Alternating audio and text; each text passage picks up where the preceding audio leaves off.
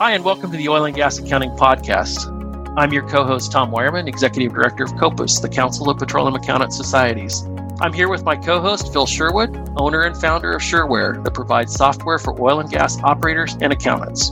If you're a CPA, an accountant, a bookkeeper, an office manager, or if you're an oil and gas operator doing your own accounting, this podcast is for you.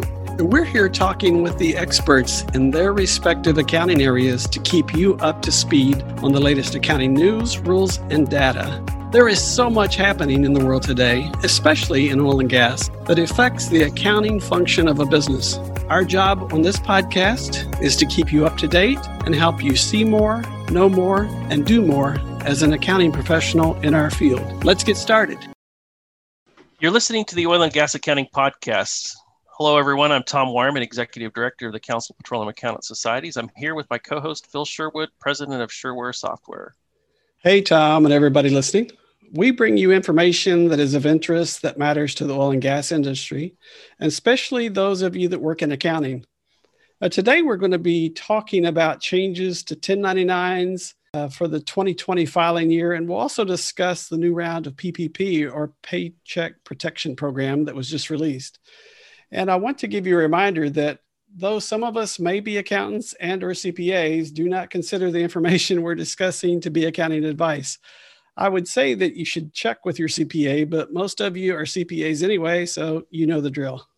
Yeah, Phil, there were some big changes to the 1099 filing and reporting for 2020. Recent Form 1099 changes stem from the Protecting Americans from Tax Hikes, or PATH Act of 2015, which accelerated the filing deadlines from the last day of February to the last day of January, for Form 1099 that include any non-employee compensation or NEC amounts. Don't you just love how Congress comes up with these acronyms for new acts they pass? They've got absolutely to wiggle around these words to come up with something that makes a word. Some recent examples like CARES, Coronavirus Aid, Relief, and Economic Safety, HEROES, putting an EN at the end there. So Healthy Economic Recovery Omnibus Emergency Solutions Act, and Access, the American Coronavirus COVID Election Safety and Security. Those are just a few. I mean, there's so many that this last session of Congress put out there. It's just it's sometimes it's kind of interesting that they pick those acronyms to kind of make it all work. Yeah, I bet some of the lower congressional aides just have a time. This is the one thing they get to do. Let's make this into a word. So it's really the Office really of funny. Acronyms. There we go. I bet that's somebody that's coveted position. I bet it's got a budget item. Okay, in July of 2020, the IRS revived a form specifically for non-employee compensation, Form 1099 NEC, or what we call 1099 NEC. This new form must be used starting with tax year 2020 for reporting what used to be Box 7 amounts on the 1099 MISC. Yeah, that Form 1099 NEC was last used in 1982, and it adds another step of complexity when reporting certain non-employee compensation payments that are received by businesses and individuals. Yeah, 1982 was a good year because that's the year I got married. Well, let's see, 1982, what was I doing? Oh, I was in my early 20s. I was a graduate teaching assistant in my master's program. Oh gosh, what a much easier and simpler time that was. Yes, it was. I joke about this a little bit, but I remember teaching computer programming on a PET computer, and I can't even remember what PET stands for, but the storage mechanism, and you'll find this funny, Phil, because you're an IT guy, but the storage mechanism was a cassette tape. It wasn't even a floppy or anything. We hadn't even progressed to that point yet. But yeah, I remember taking this big box that kind of all encompassing, and I took it to a middle school one day and had a bunch of sixth grade gifted students that wanted to learn. And the computer actually, as you typed letters, it would sound. I mean, we're talking about younger minds here, but they were really taking it all in. And I started typing OURAQT.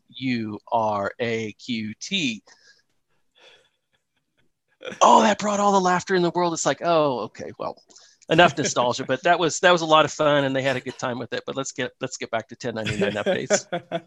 Yeah, we're dating ourselves here. Maybe a little bit. The new Form 1099 NEC now handles these amounts that used to report on the 1099 MISC. Box 1 on the new form should include any professional services such as accountants, architects, contractors. It also will contain the oil and gas payments for working interests and director's fees. This is going to be some more paperwork because royalties are still reported on the 1099 miscellaneous, I think. And yeah, now the non-employed compensation is going to be reported on the 1099 NEC. Ooh, this means that some individuals and entities they might get two or more 1099s maybe instead of just one. Yeah, that's true. And the 600 threshold still exists for non-employee compensation unless federal withholding exists on the payments made to the recipient. Let's see, the filing dates, those were accelerated with the PATH Act. Non-employee compensation returns now have a due date of January 31st. This is both for hard copy and electronic filings for the 2020 tax year. The deadline is February 1st. So interesting. Yeah, I guess January 31st falls on a weekend, so it's going to be February 1st. Correct. For this year. So make sure you have everything in place to handle the new 1099 NEC form. Most software vendors already have the changes in place. And as a software vendor myself, they sure make things interesting when they change forms like this. Yeah, I have a 2013 version of QuickBooks that I use in our business, and guess what? It's not compliant. Yes. I was filing my forms the other day, and I'm looking at it going, uh-oh, what do I do now? So I ran my reports and got all the information out, and I actually sat down and came up with another creative solution to print and prepare my 1099 and 1096 that my current software doesn't quite handle. So, as I was telling a friend the other day, maybe I've gotten my mileage out of 2013 QuickBooks. I might need to upgrade. I think you might have. But having a lot of clients that use QuickBooks, we see that quite a bit. We even have some clients that try to run Windows XP so they can still run the version of QuickBooks that they have because it won't run on the newer Windows versions. Oh goodness, I hope nobody gets any viruses and we have to rebuild somebody's computer. Oh yeah, that could be interesting. All right, let's switch gears now and let's talk about the Paycheck Protection Program, or PPP as it's known to businesses all over the country.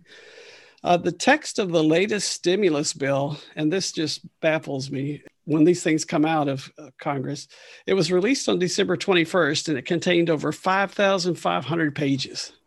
Yeah, it looks like this act is going to bring some long-awaited clarification regarding the deductibility of expenses associated with forgiveness on the PPP, or the Paycheck Protection Loans. In short, the act provides that any otherwise deductible business expenses incur related to that forgiveness shall not be denied a deduction for reasons such as forgiven loan being excluded from taxable income. So I guess this position is contrary to some recent IRS guidance on the matter, but again, as we've seen in this whole process from the day that the SBA started taking applications for this, I mean, the guidance has changed so many times. So again, I think your previous notice to everybody that, be sure you check with your current CPA to make sure that you're following the latest guidelines and things. It would be good to keep in mind as we talk about this. Yeah, and I think this is one thing where, letting your voice be heard has made a difference, because the IRS came out with that ruling that they weren't deductible, and then there was an outcry from everybody, and so now they've come back and clarified. So that's good to see. Another major part of the new bill is another round of PPP loans, referred to in the bill as Paycheck Protection Program second draw loans. For businesses that are struggling, this is great news because you've got access to the PPP funds again. And here are some of the key differences this time and the updates for the second round. The entity must have been in operation on February 15th, 2020. Now, here's the main point. Gross receipts decline of 25% or more during any quarter of 2020 compared to the same quarter in 2019. If you apply after January 1st, 2021, then you can compare the fourth quarter 2020 to the fourth quarter 2019. So that's nice. If any one of those quarters you were 25% down in gross receipts, then you are eligible to apply. But you still have to have fewer than 300 employees. That reduced the limit from 500 from the previous PPP loan. And the per physical location rules from the initial PPP program still apply for NAICS Code 72, which was food service sector entities. One other change here too we need to talk about is the maximum amount of the loan is now $2 million. I think 10 million was the number before. And it looks like the average monthly payroll calculation is the same, but always, again, check with your lender and your CPA on any questions that you might have as you compute that number. You can elect to use a 1-year period before the date of the loan or calendar year 2019. So it's possible you could attain just a little bit different loan amount depending on what your parameters are. For those using the NAICS Code 72, accommodation and food service sector, the multiple that we have for computing your loan amount is 3.5 times your average monthly payroll versus 2.5% or 2.5 times. Publicly traded companies, those defined as an entity that is an issuer, the securities of which are listed on the exchange, registered as a national securities exchange under Section 6 of the Securities Exchange Act of 1934, are not eligible. The covered period starts on the loan date and can be 8 weeks or 24 weeks. That's the same as it was before. And March 31st, 2021 is the deadline for that second draw PPP loan. This bill also provides simplified forgiveness for loans of $150,000 or less. Expect a new forgiveness application to be created to allow for simplified forgiveness for these borrowers. So if you're under $150,000, you'll get a simplified forgiveness application. The bill also adds some new eligible expenses you can use the funds on. It appears that if you haven't filed for forgiveness yet for your PPP loan, you can include these items in your forgiveness application. So it looks like they're backdating those, so they apply to the first. For most borrowers, that won't matter since within 24 weeks, they had plenty of expenses. But for those that still had a balance left because of reductions in their workforce or something else, this could be a way for them to get more of the loan forgiven.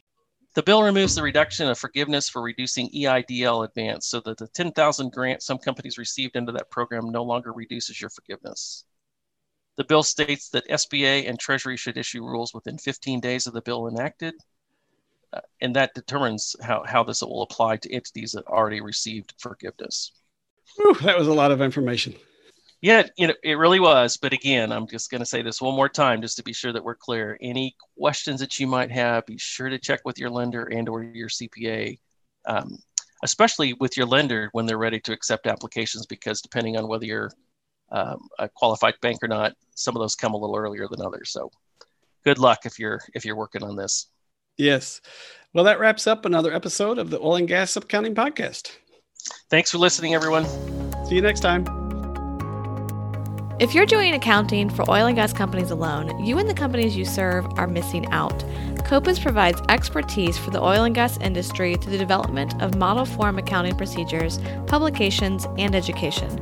With more than 2,600 members and 26 societies, members of COPUS are all over the United States and Canada. Being a COPUS member means that you are at the forefront of driving change and innovations that shape accounting in the petroleum industry. Outpace the rest and learn more about our industry's best accounting practices, standards, and guidelines that will propel your career. Find out how to join at copus.org.